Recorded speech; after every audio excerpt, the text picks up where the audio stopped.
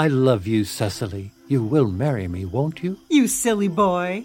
Why, we have been engaged for the last 3 months. 3 months? Yes, it will be exactly 3 months on Thursday. But how? Well, ever since we heard about Uncle Jack's younger brother, who was very wicked and bad, you, of course, have formed the chief topic of conversation. A man who is much talked about is always very attractive. Darling, and when was the engagement actually settled? On the 14th of February last. I accepted you under this dear old tree here.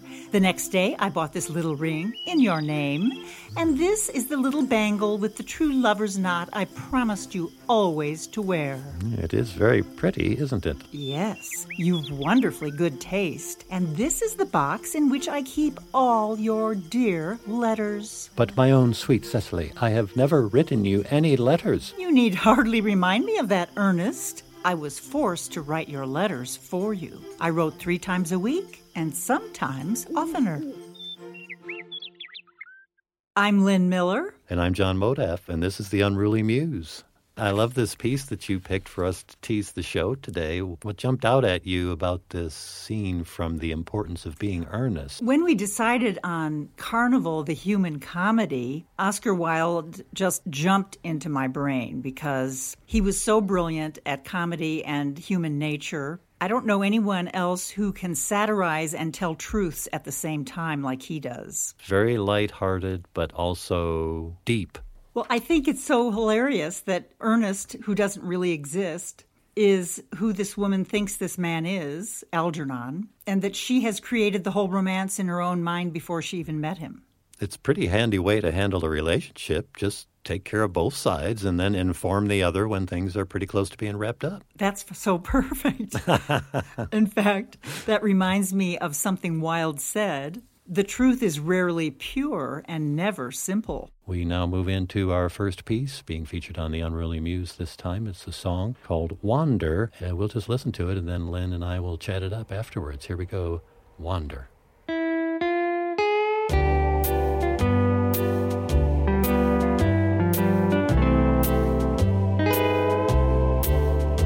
My lovely little remote control, your buttons lure me, there are places to go, through the universe of pictures and words. I'm flying, you know, my lovely, my remote control.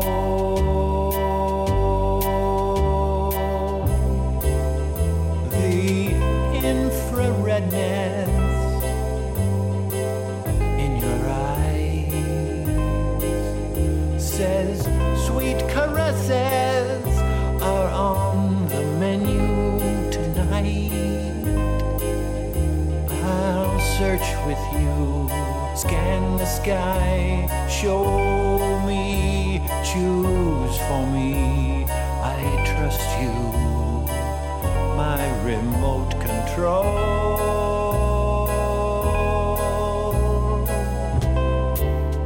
No matter to us what the future may bring, with changing channels, new Gilligans and mood rings, bright, warm, watching our love will see us through. I'm flying, you know, my lovely, my remote control.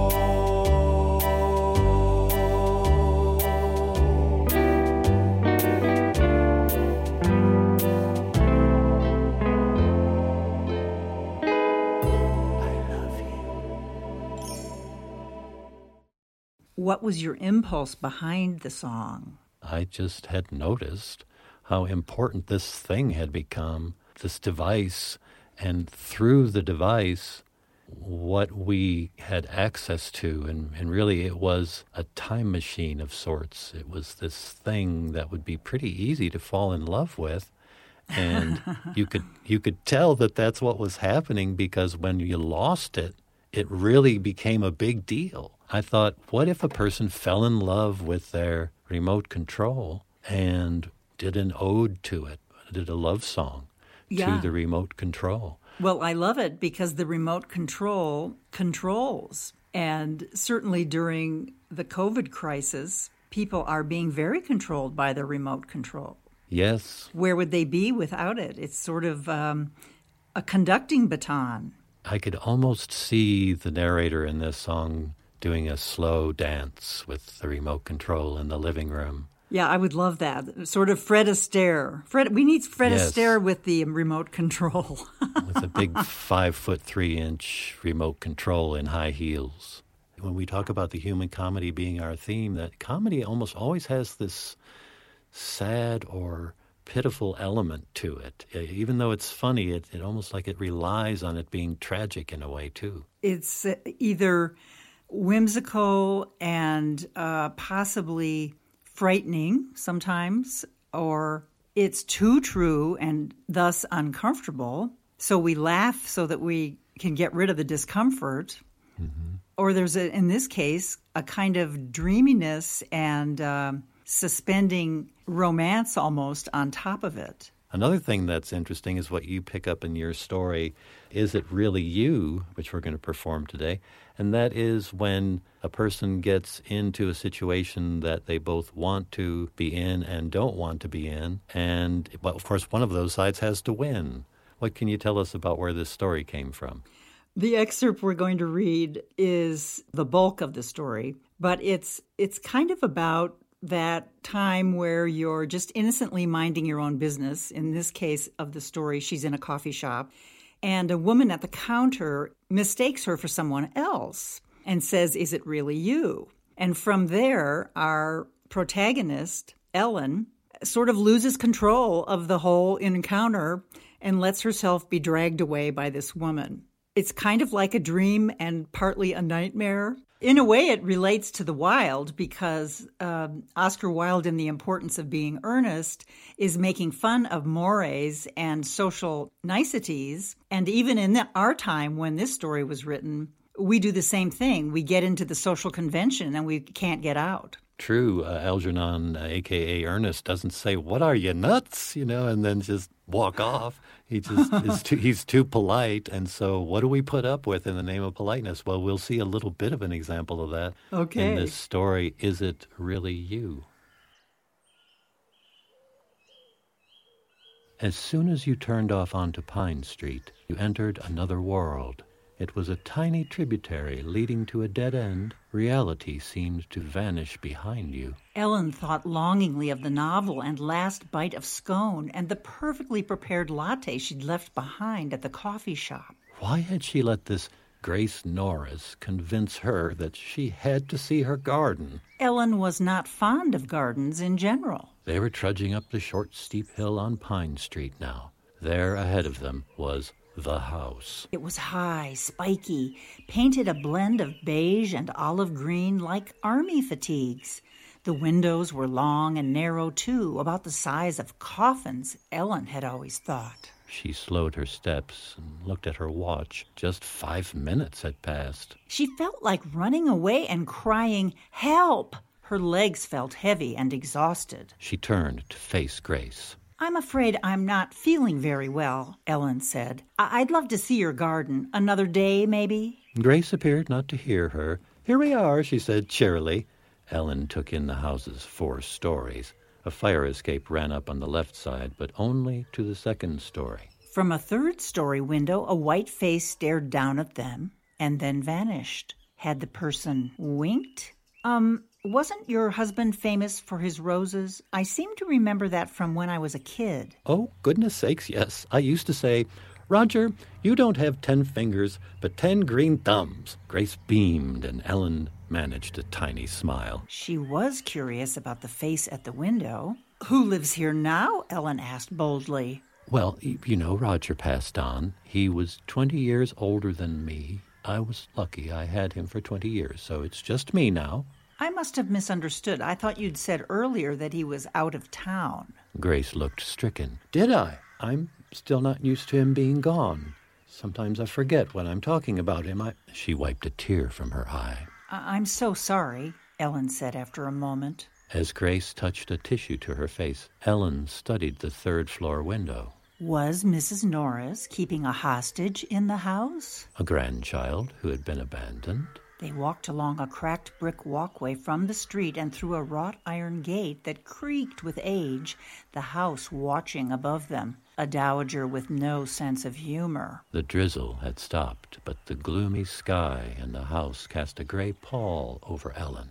In a few more steps, they reached the back as a riot of color flooded the yard, almost knocking Ellen over with its brilliance. The garden seemed a lost paradise, everything bigger and plumper and brighter than Ellen had ever seen. She wondered if the gray sky made the blooms pop so, leaning forward to touch a begonia, flame red with green leaves arcing away from the flowers. Is it real? Ellen asked.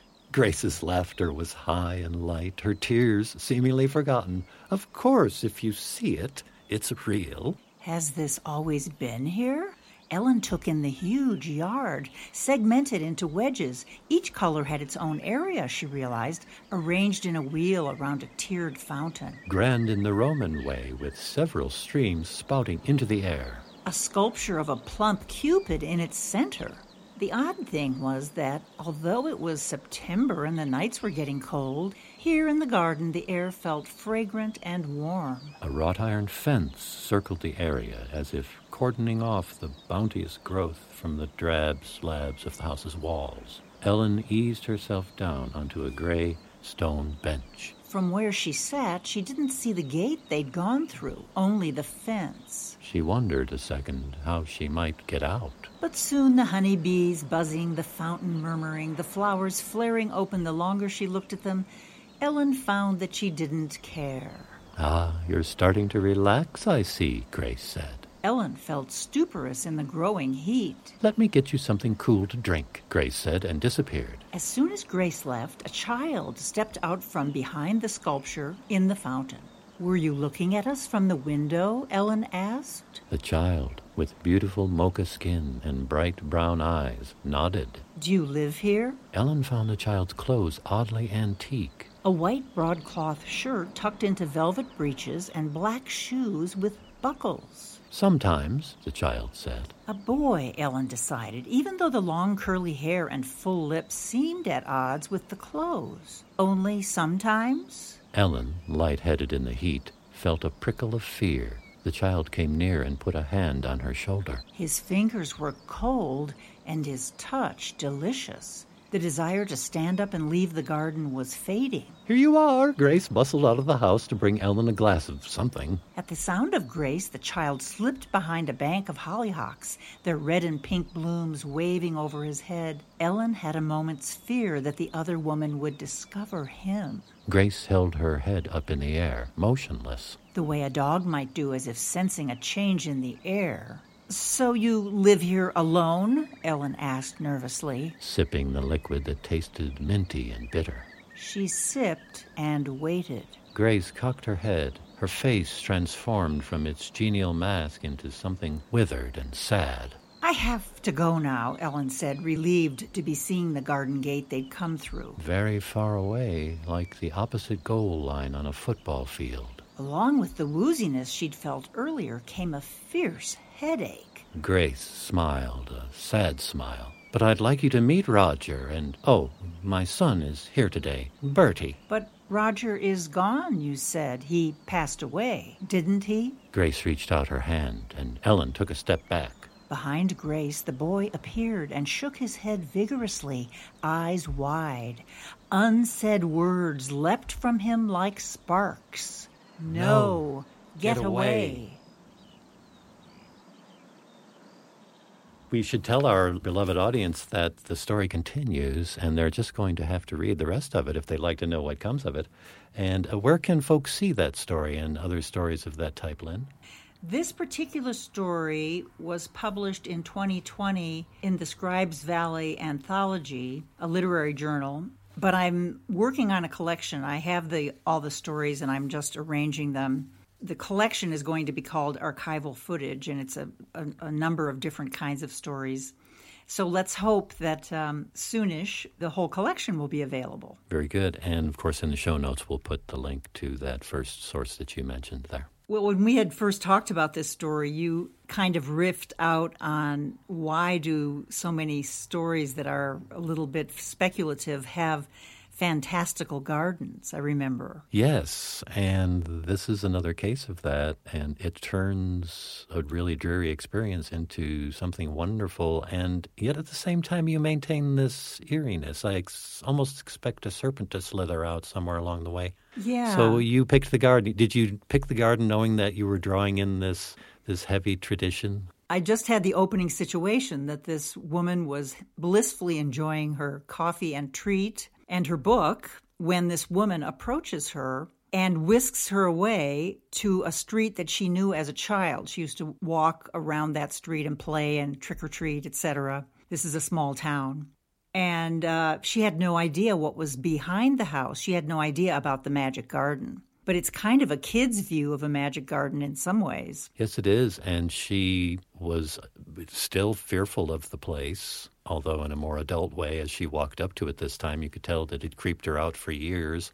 And to discover this wonderful thing behind it, when she'd almost been dragged into that discovery, is a nice and kind of amusing contrast to hear that what she feared and dreaded turned out to be this gorgeous place. Yeah, I think the garden is our imagination that we conjure, And Ellen is not a writer, she's an editor, but she loves books. And it's almost like she's wandered off into some fictional landscape that will transform her life in some way. The turning around of those two when they were walking past the house into the yard reminds me of Dorothy coming out of her gray old house after it lands in Oz. Mm-hmm. Yeah. Very similar revelation. It's beautiful and captivating and alluring, and yet it is also, of necessity, I suppose, it being literature, a little bit creepy and strange and rife with possibilities. Yeah, it's delightful and fantastical, and yet you may not be able to leave such a garden because it's so pleasant. We've got a lot more for you on The Unruly Muse. But first, let's take a break and feed the cat.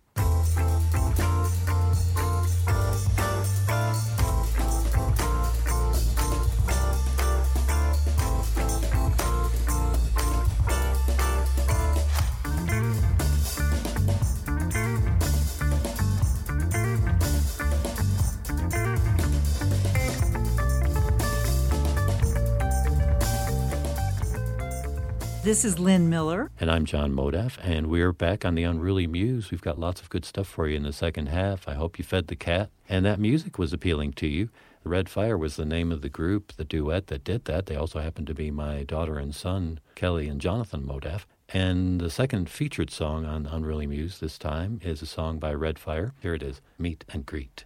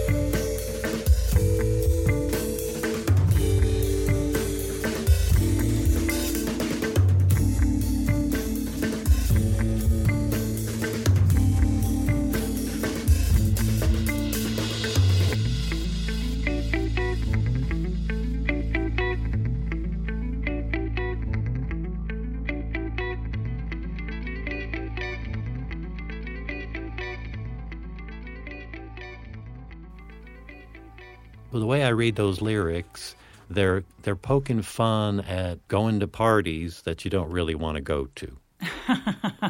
Well, it seems to be the theme of the day that we have we have people who are captives in every piece that we are highlighting today. Yes, it's so much fun to watch them from the outside, though, and be amused by their, I won't want to say suffering, but their predicaments. Right. They're all in some kind of social predicament, and they're not sure how to get out except by going along with it. Well, that song is appealing to me because it's pleasant in its melody and its rhythm, almost like party music. The stuff a good host will have on in the background has got a little bit of an uplift to it, a little bit of rhythm, but it's not overtaking, and it's pleasant enough. Yeah. And then the lyrics are very, languidly sung, and yet they're really sort of bitter on their edge.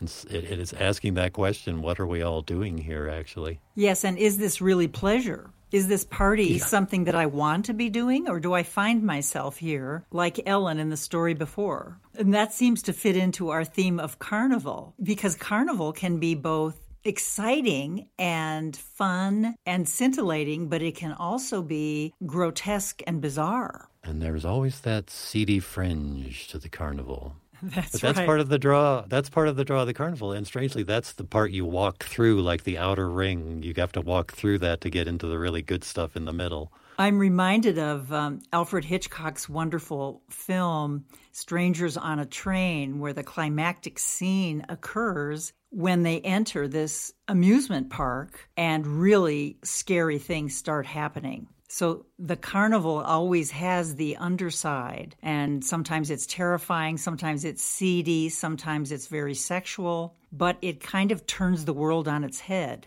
I'm sitting here trying to think of a single story or film that I know that incorporates the circus, or in particular the carnival, more so the carnival, in a way that isn't somehow underlaid with a problem, either something scary or a threat or something creepy or supernatural.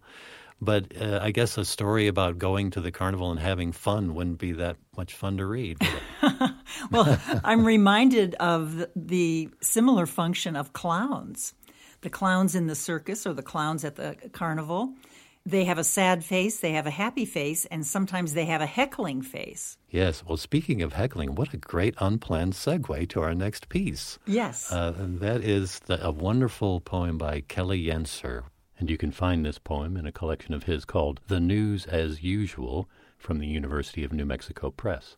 Kelly has shared with you a little bit about how he composed this, hasn't he? Yes. The poem is called The Salesman, and here's Kelly's note. My dad, while not exactly a traveling salesman, was a salesman who did quite a bit of driving in Kansas. It happens that I, too, once had a job that involved driving around Kansas and talking to possible clients. I was based in Pittsburgh in the southeast corner of the state, sometimes called the Little Balkans, a riddled landscape of strip mines. So that's Kelly's genesis for this poem, The Salesman. The poem is written in 5 parts, so we're going to articulate the number of the part that we're reading as we read it. Yes, and its fitting title in each case. That's right. All right, here we go with The Salesman. 1. Reviews his territory in a meeting.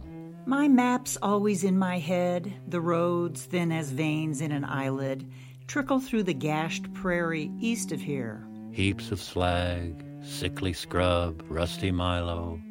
It's no territory for faint hearts. Last week I clocked a 6-point buck near Coffeyville and still made my quota. At this morning's meeting, there's Sheila across the way in her flowery blouse, an intersection of rosy silk and freckled crevice. I'm put in mind of a map of flatland relief. That fine triangle of towns you can trace driving north from the mines, Coyville to Thrall to Climax. Look it up. 2. Talks like everybody else. I talk for a living, and usually it's fun. It gives me something to do, and as a rule, it does no harm. There's a place for everything. I fit in stories as I can. In this way, people think you're like them. Same as talking about their weather or the way you came. Always, Always. always tell a joke. I hear the same ones, but I try to hand out fresh ones. I keep a catalog in mind, sorted by location A bar, a golf course, the gates of heaven. and situation. You're drunk, or driving, or dead. You're talking to a dwarf, or your wife, or God. 3. Reviews his territory in the car. Take one hard look.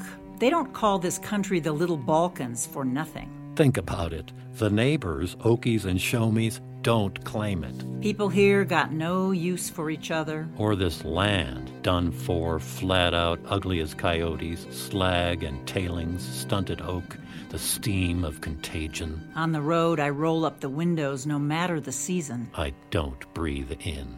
There's good fishing, I'm told, for smallmouth bass in the pools of cold, cold water that seeps in the gashes. Catch what you will. I'd rather eat mudcat.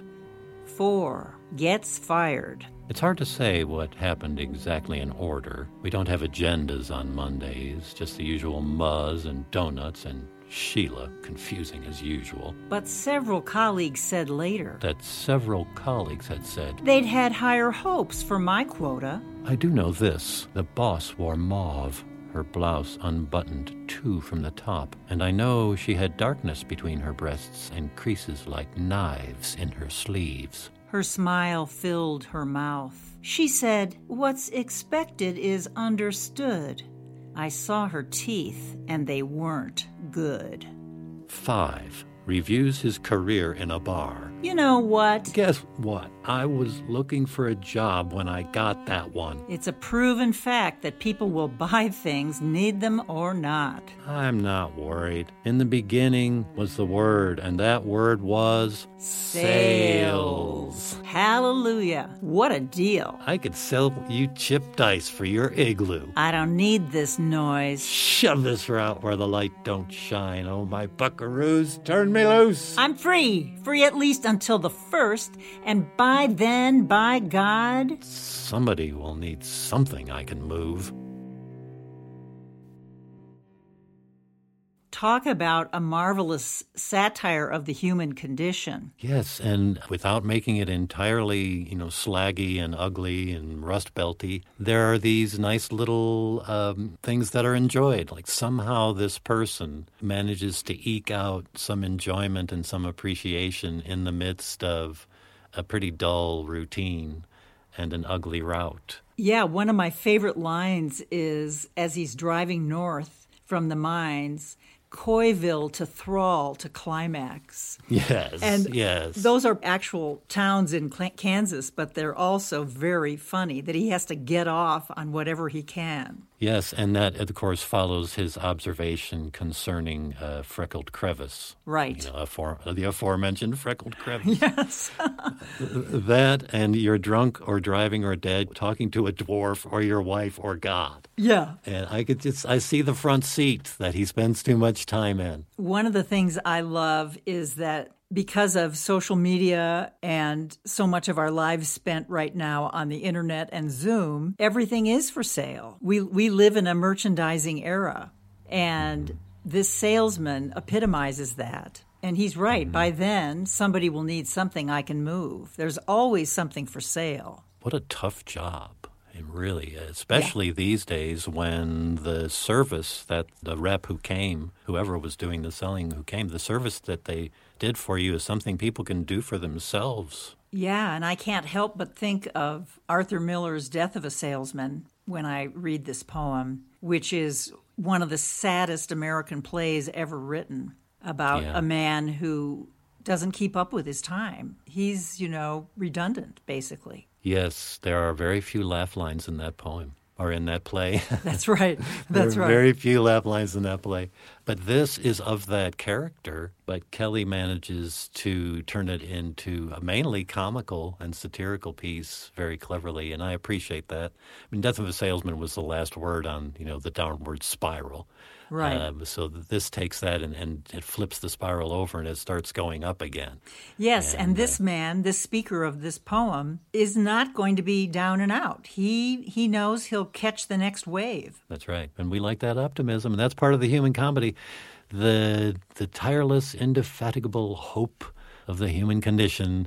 That's us. That's and us. One of the things I think that we like to do is stick around, and I can't remember who it was who said this, but you want to stick around to see what happens next. And one of the most exciting things that happens next is gossip and people talking about each other and what they're up to and just getting the dirt. Getting that dirt, yes. Why is gossip so popular? Have you thought about it? I think human beings, it's part of the pecking order. They have to talk about each other. They have to find somebody whose life is more difficult than their own. And sometimes it's good gossip. That is, we're talking about stuff we're interested in because we like the people, and it's not really dirt, but we're still dishing. We're still dishing, and yeah. The activity is talking about folks and catching up and telling the stories about other people. And that takes us into our third and final song on The Unruly Muse, and it's called, strangely enough, Good Gossip. Let's hear it.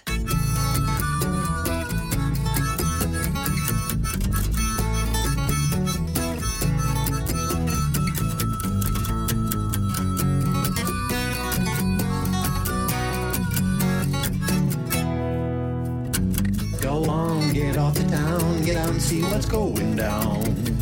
Read the news and magazines, see who's cruising Dairy Queen.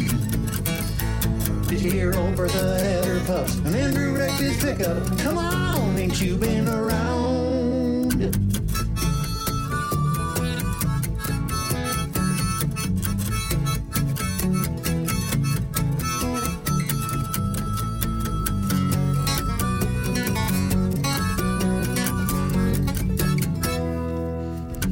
Pumpkin pride went back to Joe, secrets in his granddad's hole. Pop the top and take a sip and catch up on some good gossip. Did you hear old Bertha had her pup and Andrew wrecked his pickup? Come on, ain't you been around?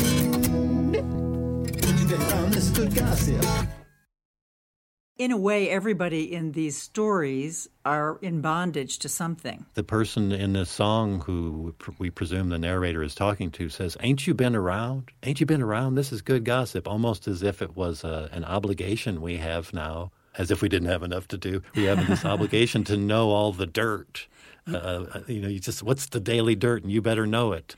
Well, I guess we make communities wherever we are. Even if we're stuck at home, then we're, Zooming and FaceTiming our communities and emailing and whatever else we're doing. And gossip is part of how communities have always operated. And that song celebrates it here near the end of our show on The Unruly Muse. This time we've been talking about the carnival of the human comedy. And yet, Lynn mentioned something earlier about marriage in relation to that Oscar Wilde piece, and that is a little bit of a foreshadowing of our nenext theme, isn't it? That's right. We're going to be talking about love, marriage, romance, in whatever order you want to put those. It's kind of going to be a collage. We'll just paste them up next to each other. Now, before we take off, Lynn, I guess we should once again remind folks where they can get show notes and find out a little bit more about us if they want to. Yes, go to theunrulymuse.net for the show notes and a way to contact us and email us, and we'd love to hear from you. Yes, we would. So this is Lynn Miller. And I'm John Modaff, and this is The Unruly Muse.